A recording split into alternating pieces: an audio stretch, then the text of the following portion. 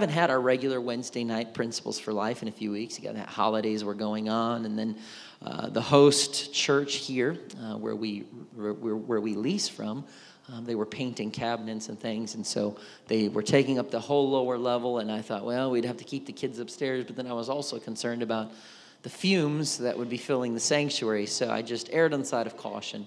It was right before Christmas, and we just canceled that service, which I don't like to do, but I know you all understand. And so I look forward to jumping back to the series that we launched in December. And the last time we got together, we were looking at the power of the Word. The power of the Word. And I ended that last lesson, which I'm sure you all remember distinctly in your mind because you hang on my every word when I'm in the pulpit. But just to remind those of you that didn't, we ended with this passage, 2 Timothy 3:16 and 17. It says, all Scripture, I like that, not some, not most, not the majority, but all Scripture is inspired by God. Inspired there means God-breathed. And is useful to teach us what is true and to make us realize what is wrong in our lives. Guess what? There's sometimes some things that are wrong in our lives. Thank God for the Word that points it out. It corrects us when we're wrong and teaches us to do what is right. God uses it to prepare and equip His people to do every good work. The Word is not just there for you, but it's to equip you to do what He's calling you to do. And so the Bible will transform us if we let it. God's goal was His Word was never to just impart information. His goal was never just for you to be able to only quote the 66 books of the Bible or to just be able to talk about what year that you think Jesus was born or how many people were in the upper room. Those are great things, and I think we should know those things, but it was not just for information. It was for transformation. And so when we read and interact with the Word, we should be doing so with transformation in mind and not just information. Because I think that that's important too, because it's going to revitalize your interaction with the Word. Because if all it is a box that we check and the information we have to get through to say, I read the Bible through and did my bread chart, then we're not reading for transformation. But I want to go into the Word every time and go, God, you could change my life right here in this next moment. You could show me something that I've never seen before. You can correct me. You could inspire me. You could encourage me. Something can happen in the next few minutes as I open up this book. And so we're going to talk about reading the Bible for transformation. The Apostle Paul said to the Roman believers in Romans 12:2, he said, be not conformed to this world, but be ye transformed by the renewing of your mind, that ye may prove what is that good and acceptable and perfect will of God. Chances are you've been in church, any church, for any extended period of time. You've heard this passage read. And I've preached this passage a lot of different ways because it's jam-packed with great, great information. But what I will say is, I think sometimes we focus on the not being conformed, to be separated, sanctified, and I think that's crucial and important.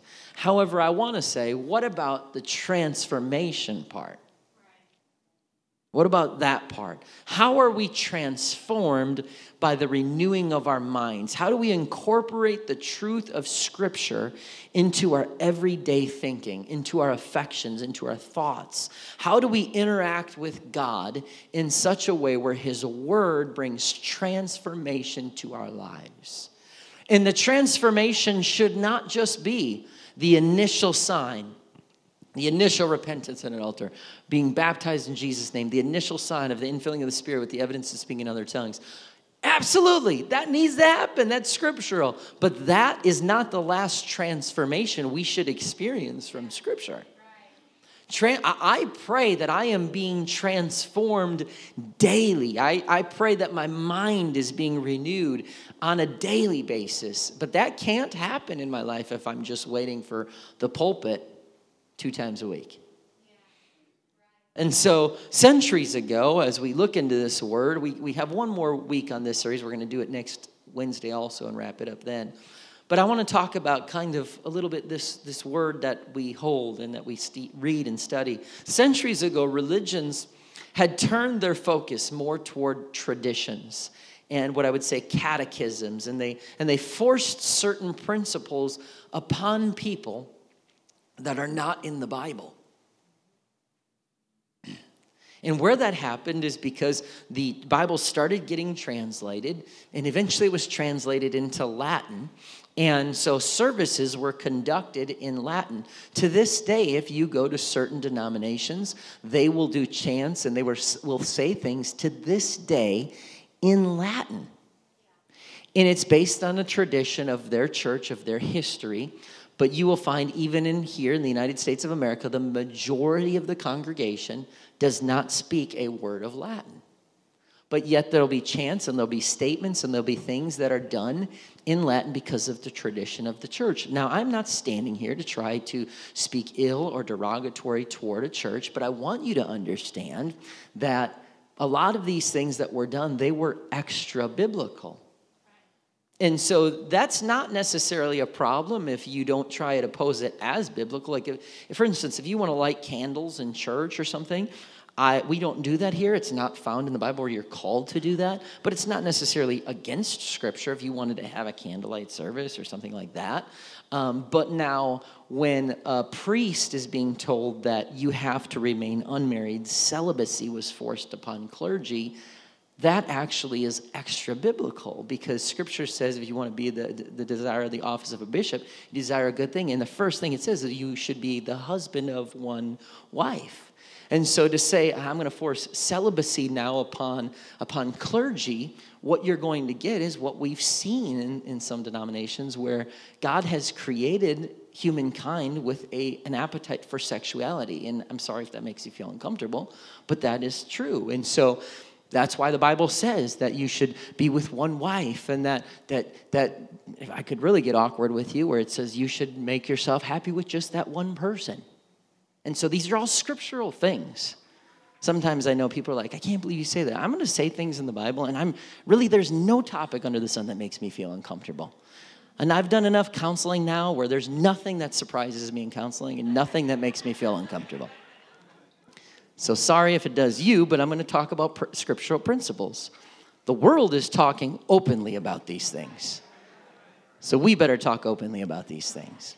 And so this right here, what you're seeing is now things are being done even in church settings over the last 2-3 decades, probably longer, but we're just starting to hear about it because of social media and mainstream news, that are vile, disgusting, despicable. And I would argue that's because centuries ago, things were forced on humanity that were not biblical.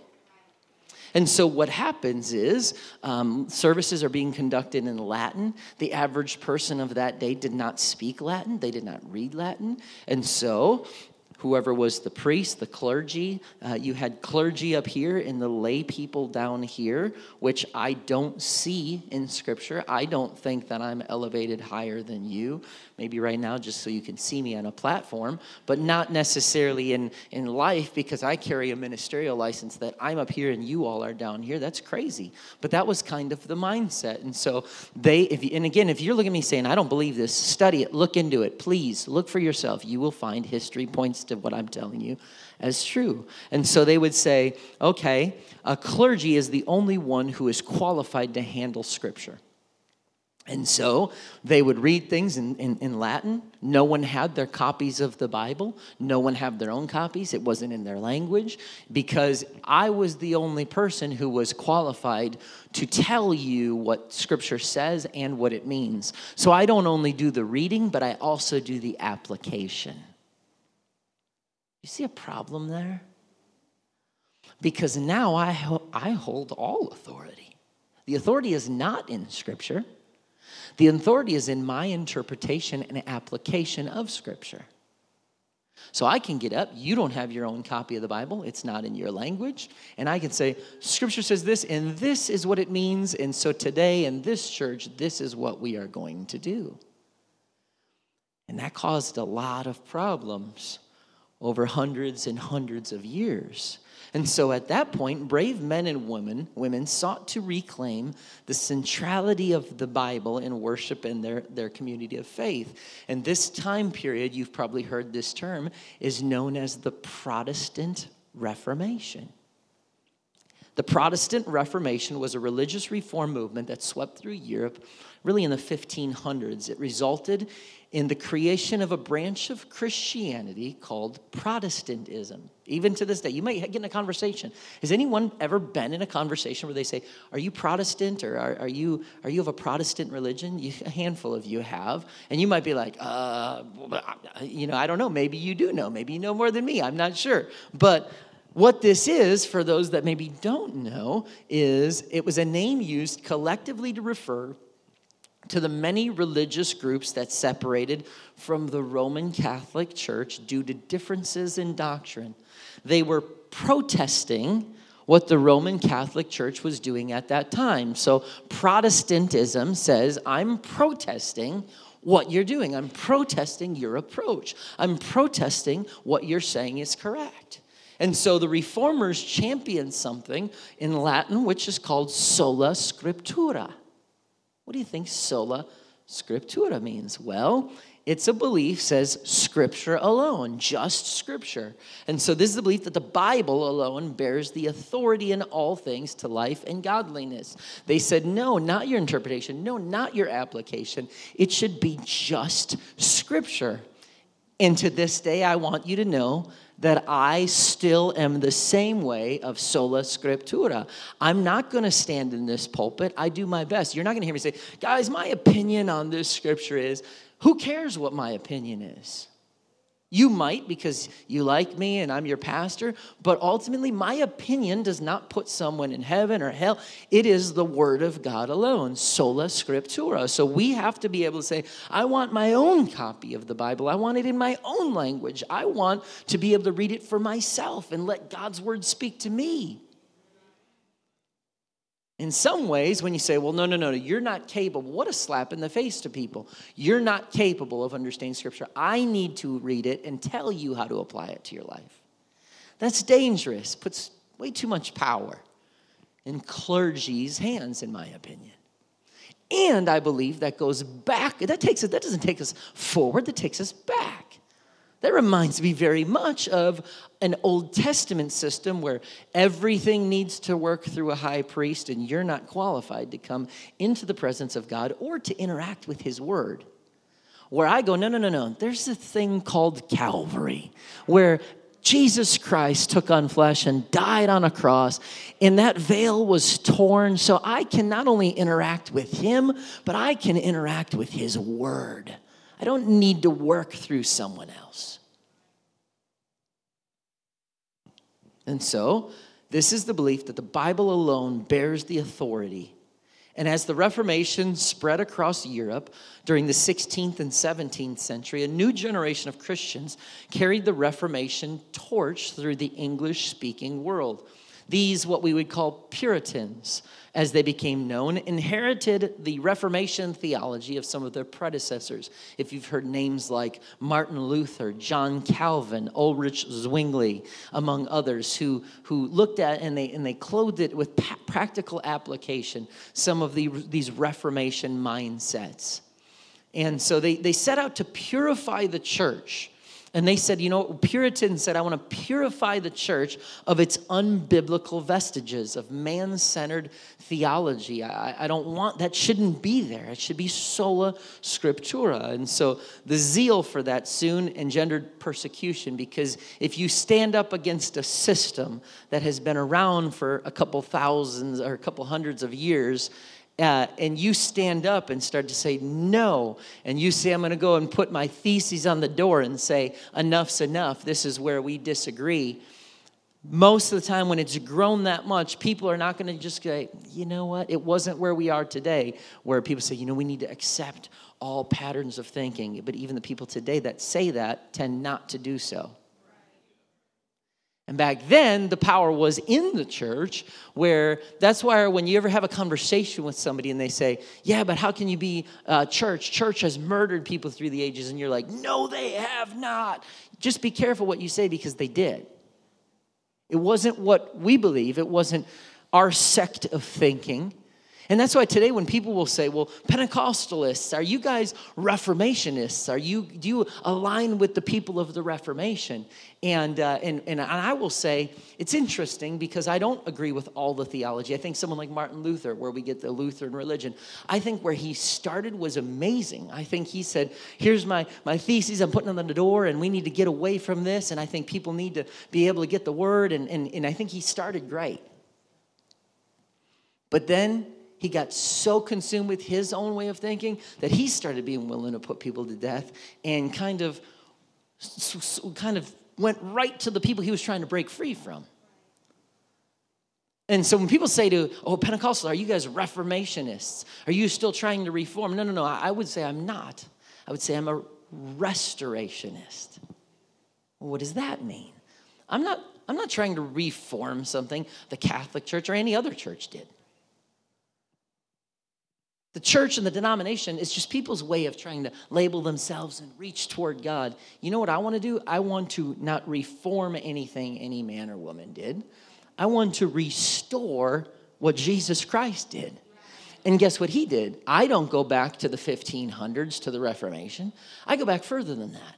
I go back to about 33, 36, 40 AD, where I read about hand-picked people who were called by Jesus that gathered in an upper room, that he poured out his Spirit upon all flesh, that they preached the oneness of God, water baptism in Jesus' name, infilling of the Spirit with the evidence of speaking in other tongues, that they empowered the church, that they believed in both men and women in ministry, that they believed in signs, wonders, and miracles. That's the church that I want to restore that church, not reform something else.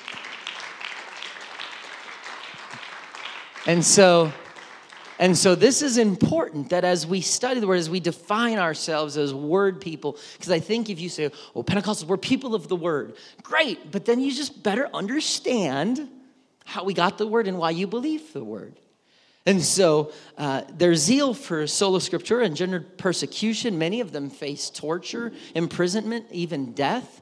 And so while I want you to understand, I do not agree with all of the theology and the methods and the approach of Reformationists, I do see the beauty in what they did for humanity.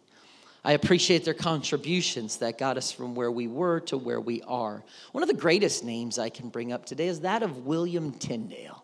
Anyone ever heard the name William Tyndale?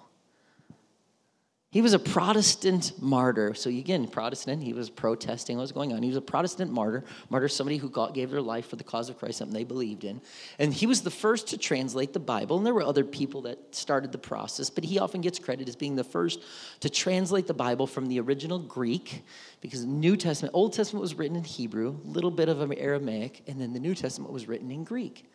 Thanks to Alexander the Great and his conquering, and Greek became that main language. And so New Testament was written in Greek, and he was the first to translate this into English text, that Greek into English. And he, among others, worked to get this done. They did not feel like scriptures should only be in Latin. The average person, as I said, didn't even read or speak Latin. That allowed churches, leaders to translate and apply. And he says, no, that shouldn't be that way. And so he said, I believe every person should have their own Bible. Oh, but that's dangerous. Put God's word in the hand of the peasant. That was the mindset. Well, he eventually was killed along with many others for making that dream a reality. So when you can just go to a Bible bookstore or to Walmart or jump online, you can grab whatever translation you want, your language. Most of you probably have multiple copies of Scripture laying in your house. Some of them you haven't touched. Some of them you do read daily. Some of them you're like, oh, yeah, that was mine when I was a teenager. My kids got a few. Chances are our kids even have 3-4 copies. Someone died to make sure that happened. And so I don't want to just honor even just God. God is so powerful that he preserved his word. But I'm thankful for people who were willing to pay a price to make sure that happened. And so I'm thankful to have the written word in my language to where I can read it every day. God uses his word to both save and sanctify people. Romans 10:17 says, it says faith comes by hearing, hearing by the word of God. The only time that you get the word should not be Wednesdays and Sundays. I feel low on faith right now. Well, guess what I'm going to suggest? Get in the Word.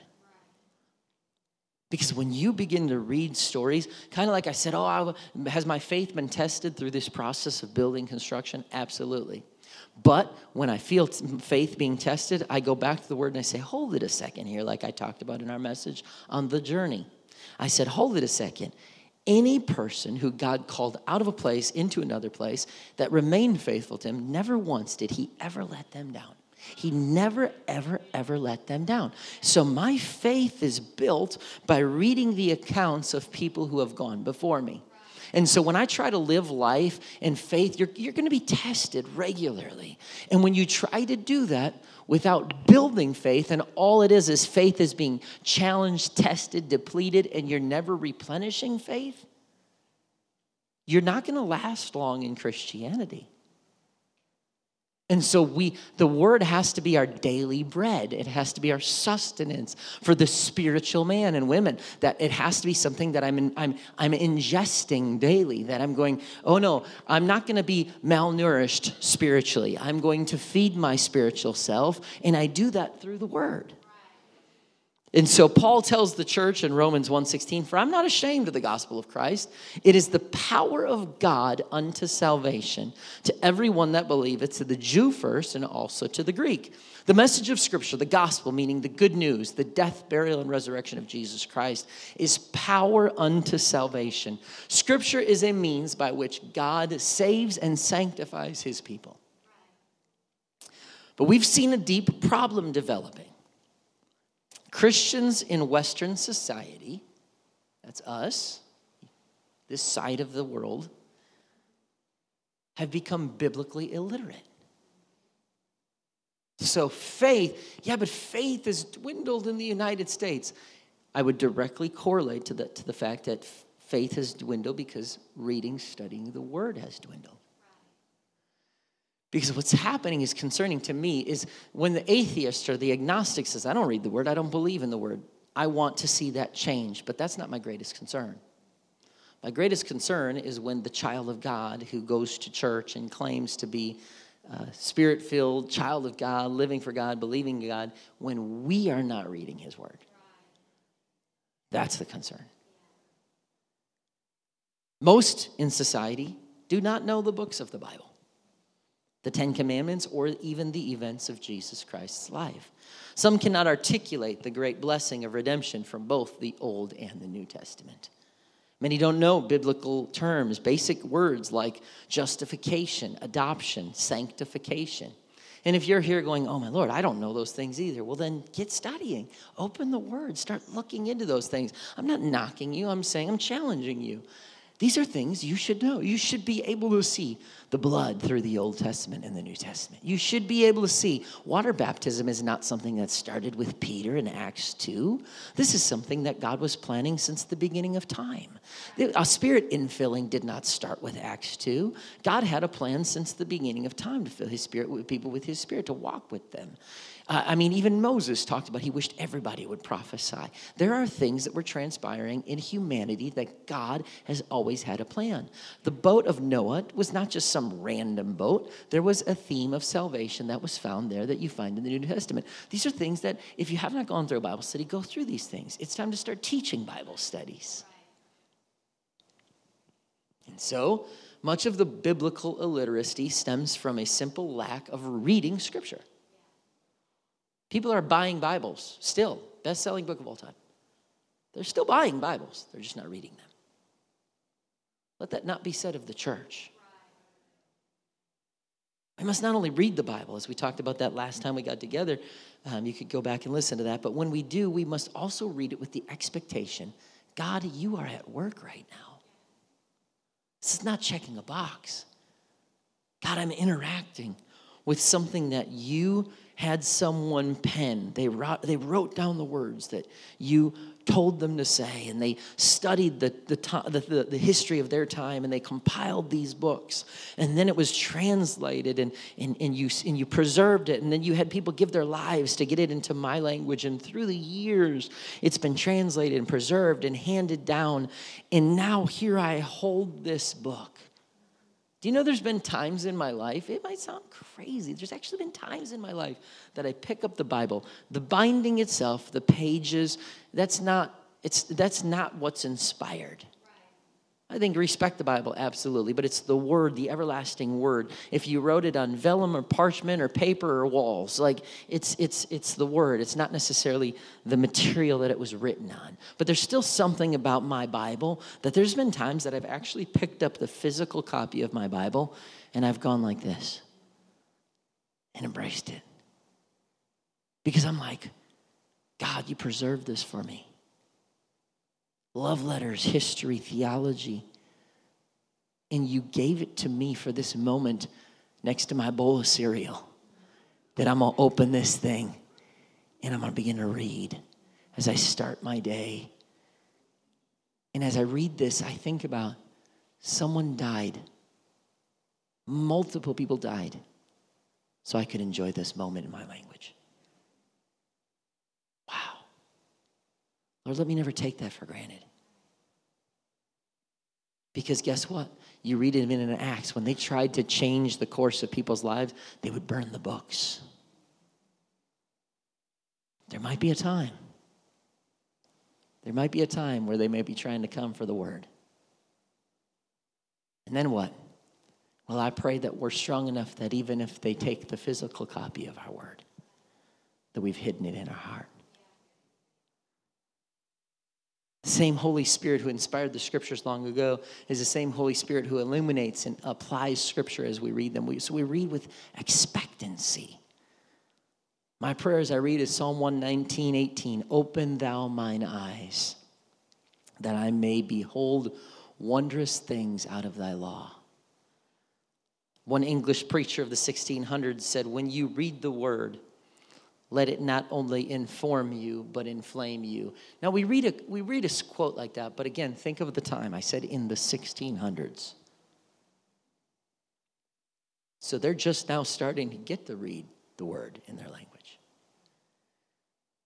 And this preacher, this English preacher says, hey, now folks, when you read this word, don't just let it inform you. Let it inflame you.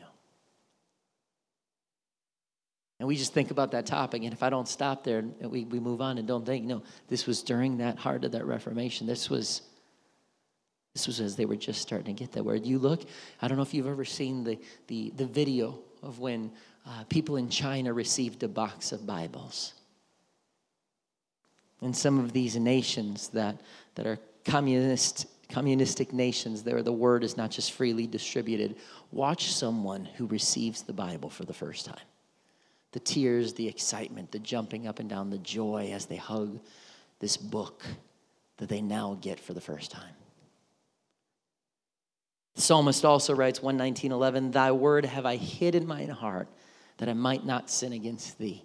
If you struggle with sin and I just keep falling back, I keep going back into it, there's a key, and that is get the word in your heart. Get the word in your heart. Because part of the reason I hide the word in my heart is so that I might not sin against him. Because then sin is defined, it's clarified. I see people who did and didn't sin, what the parameters of sin are. I see what the reward is if I don't sin. And so there are things in me that go, no, I know my humanity. I know flesh wants sin at times. But this is why I'm not willing to partake in it, because I've been in his word and I've hid in my heart that that's not what I want. I want this more. Because if all your flesh, if all you're ever doing in your flesh is denying it, deny, I can't do that, I can't look at that, can't watch that, can't wear that, I can't. And you forget about, no, the reason I choose not to is because this is so much greater. I'm not saying I can't. In my humanity, my flesh is, I can't go to church. I just got to go to church. Everything's restricting. No, it's not what I can't do. It's what I choose not to do, to focus on what is much greater, much more eternal than that. And so we have to keep that perspective in mind. The Apostle Paul teaches that Christians should put on the full armor of God. He says, finally, my brethren, be strong in the Lord and the power of his might. Put the whole armor of God, put it on, he says, that you may be able to stand against the wiles of the devil. For we wrestle not against flesh and blood, but against principalities, against powers, against the rulers of the darkness of this world, against spiritual wickedness in high places. Wherefore, or because of that, you got to put on the armor of God, the whole armor of God, that you can withstand in the evil day, and having done all, to stand. Stand, therefore, having your loins girt about with truth, and having on the breastplate of righteousness, and your feet shod with the preparation of the gospel of peace. Above all, taking the shield of faith, wherewith ye shall be able to quench all the fiery darts of the wicked, and take the helmet of salvation and the sword of the Spirit, which is the word of God.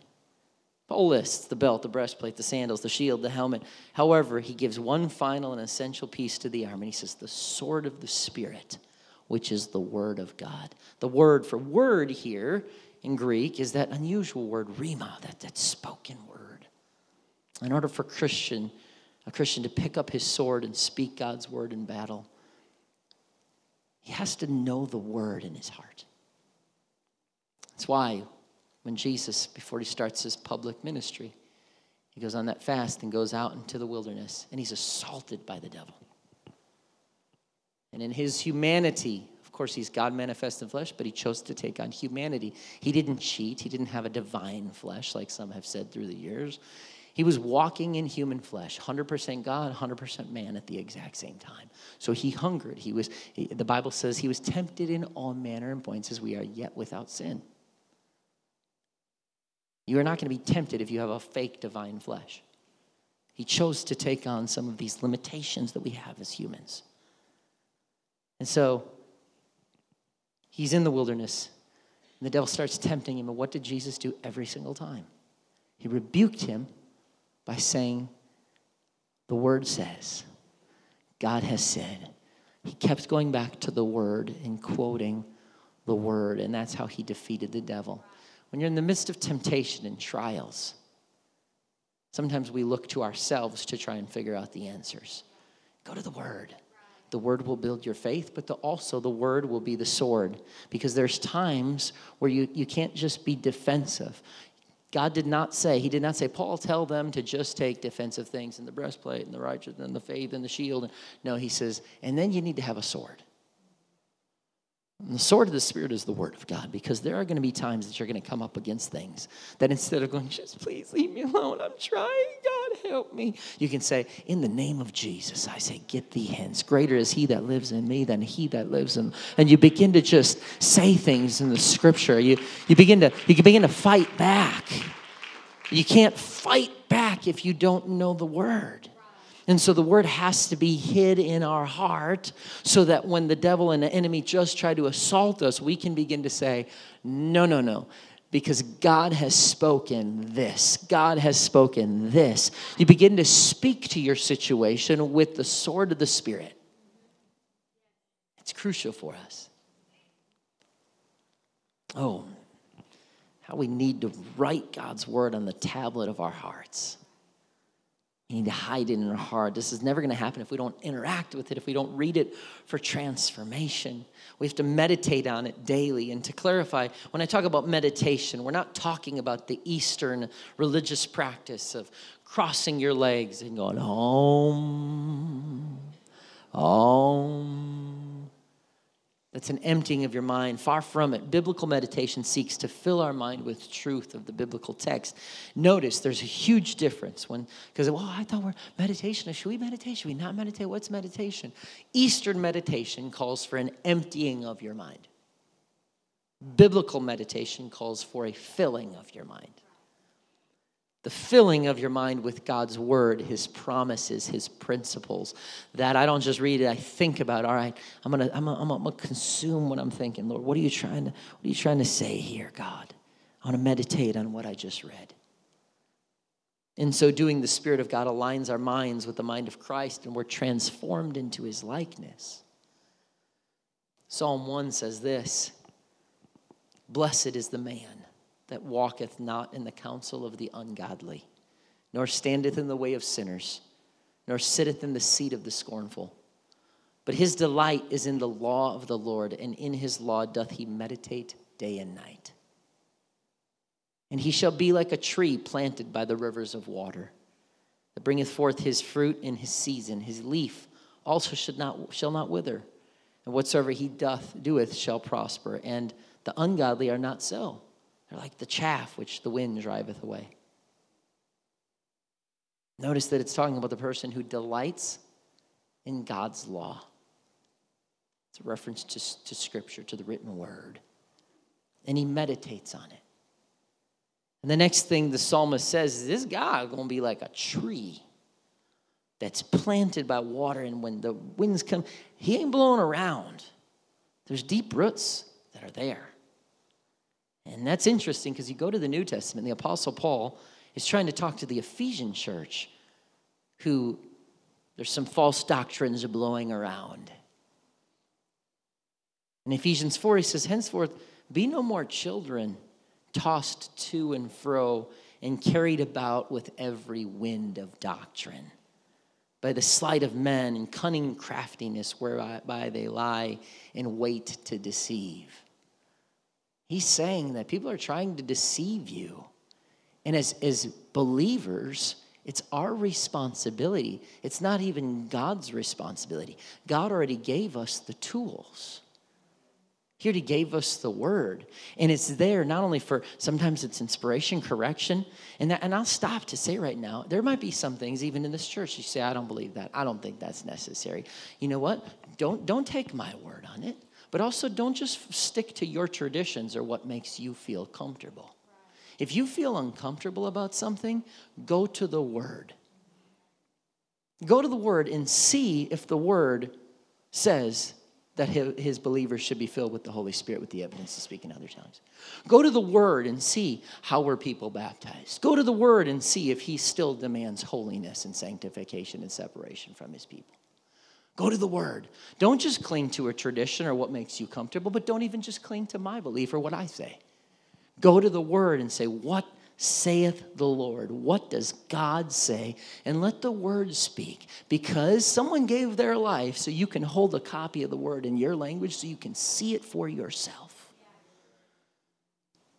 And so Paul, he's like, listen, stop being blown around with all the things that are going on. There's this reference back even to the psalmist. If you want to be like a tree that's planted, that doesn't just blow around, the way we get that is meditate on the law day and night, that we're sitting there going, God, I want to get in your word so that when all the winds of all the things start blowing, I don't get blown around with it, that I'm grounded in saying, what does God's word say? Because I'm going to go back to that.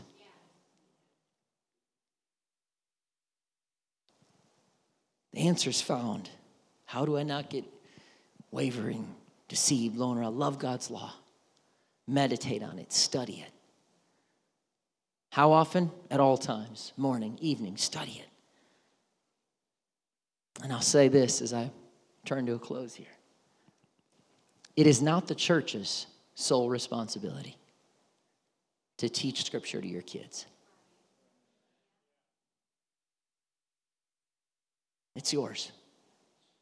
We have a great staff, great volunteers, people that pray and fast over their lessons, and they put so much time and effort and energy trying to creatively instill God's principles into your kids, and my kids too.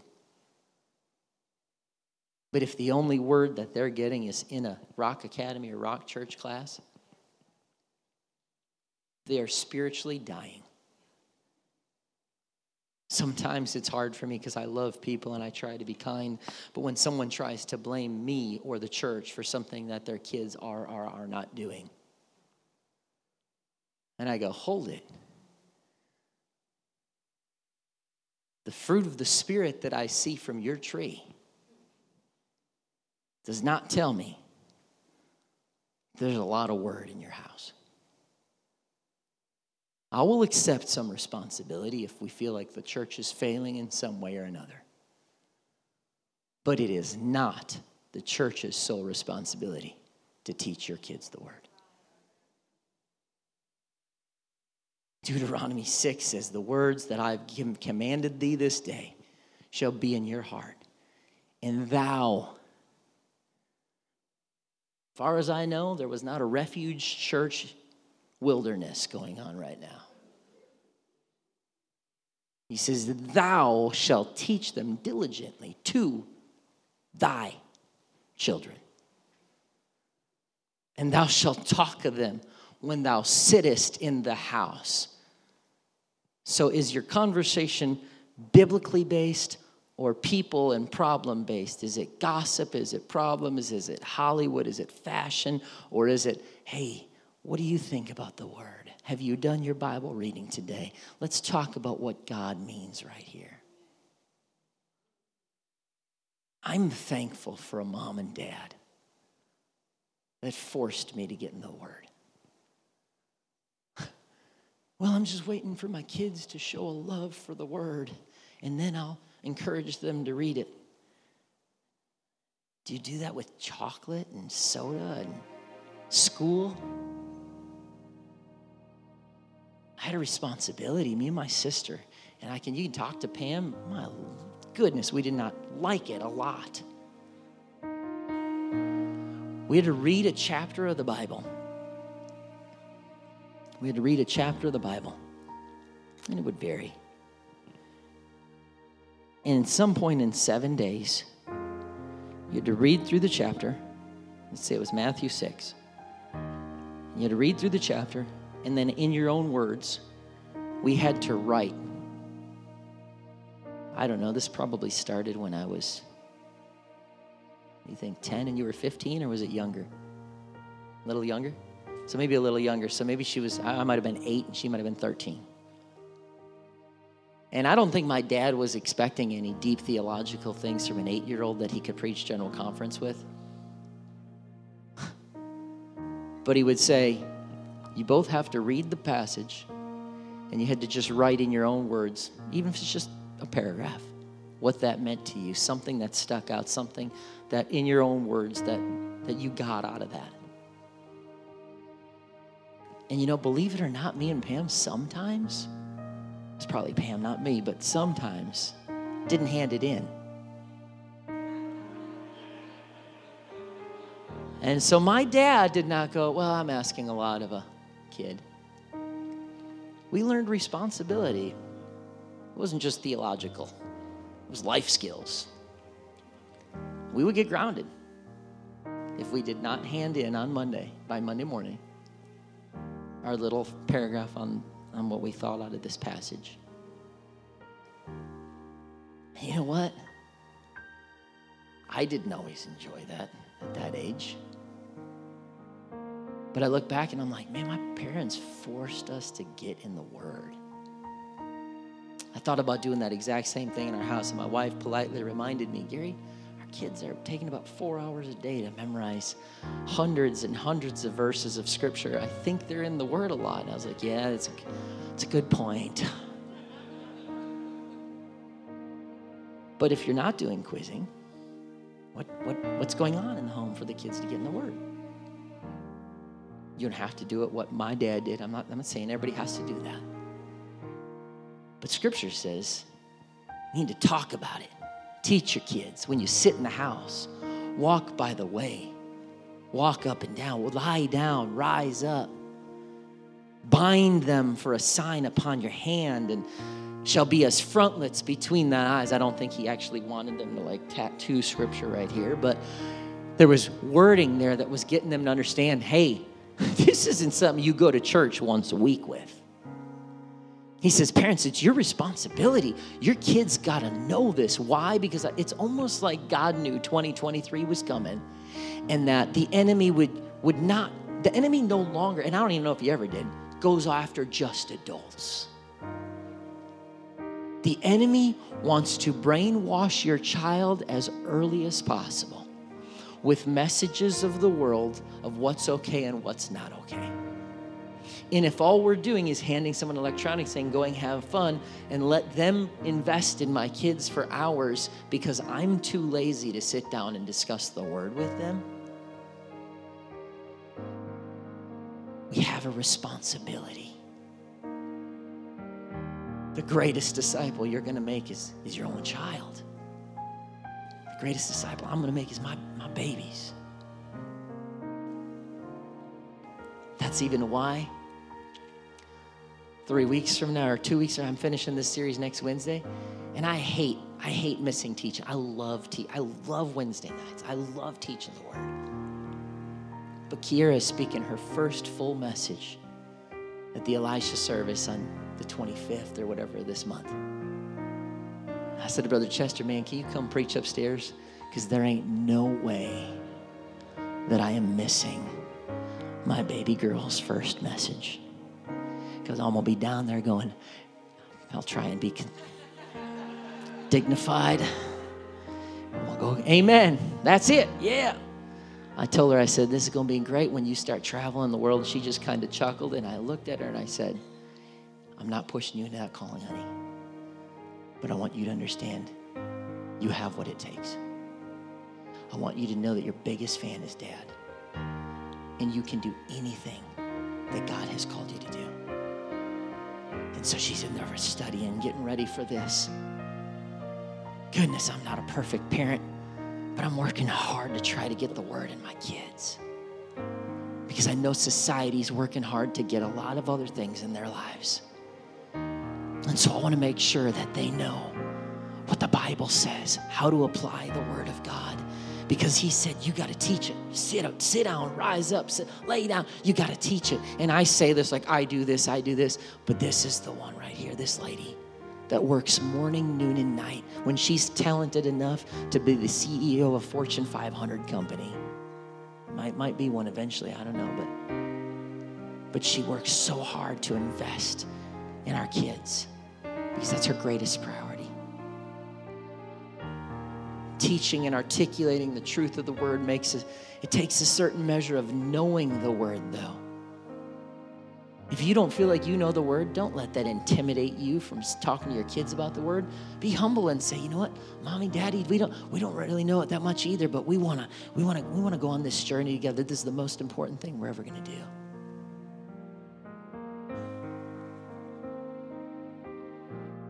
God's calling us to do these things and to hear his word, to hide it in our heart, to teach it to our children, and keep these principles before us. And as we go into 2023, where we are now, and this was eventually my goal, was to do this before we went into 2023. But it's not too late. Determine in your heart, I'm not going to read the word just to inform. I'm going to read the word to be transformed.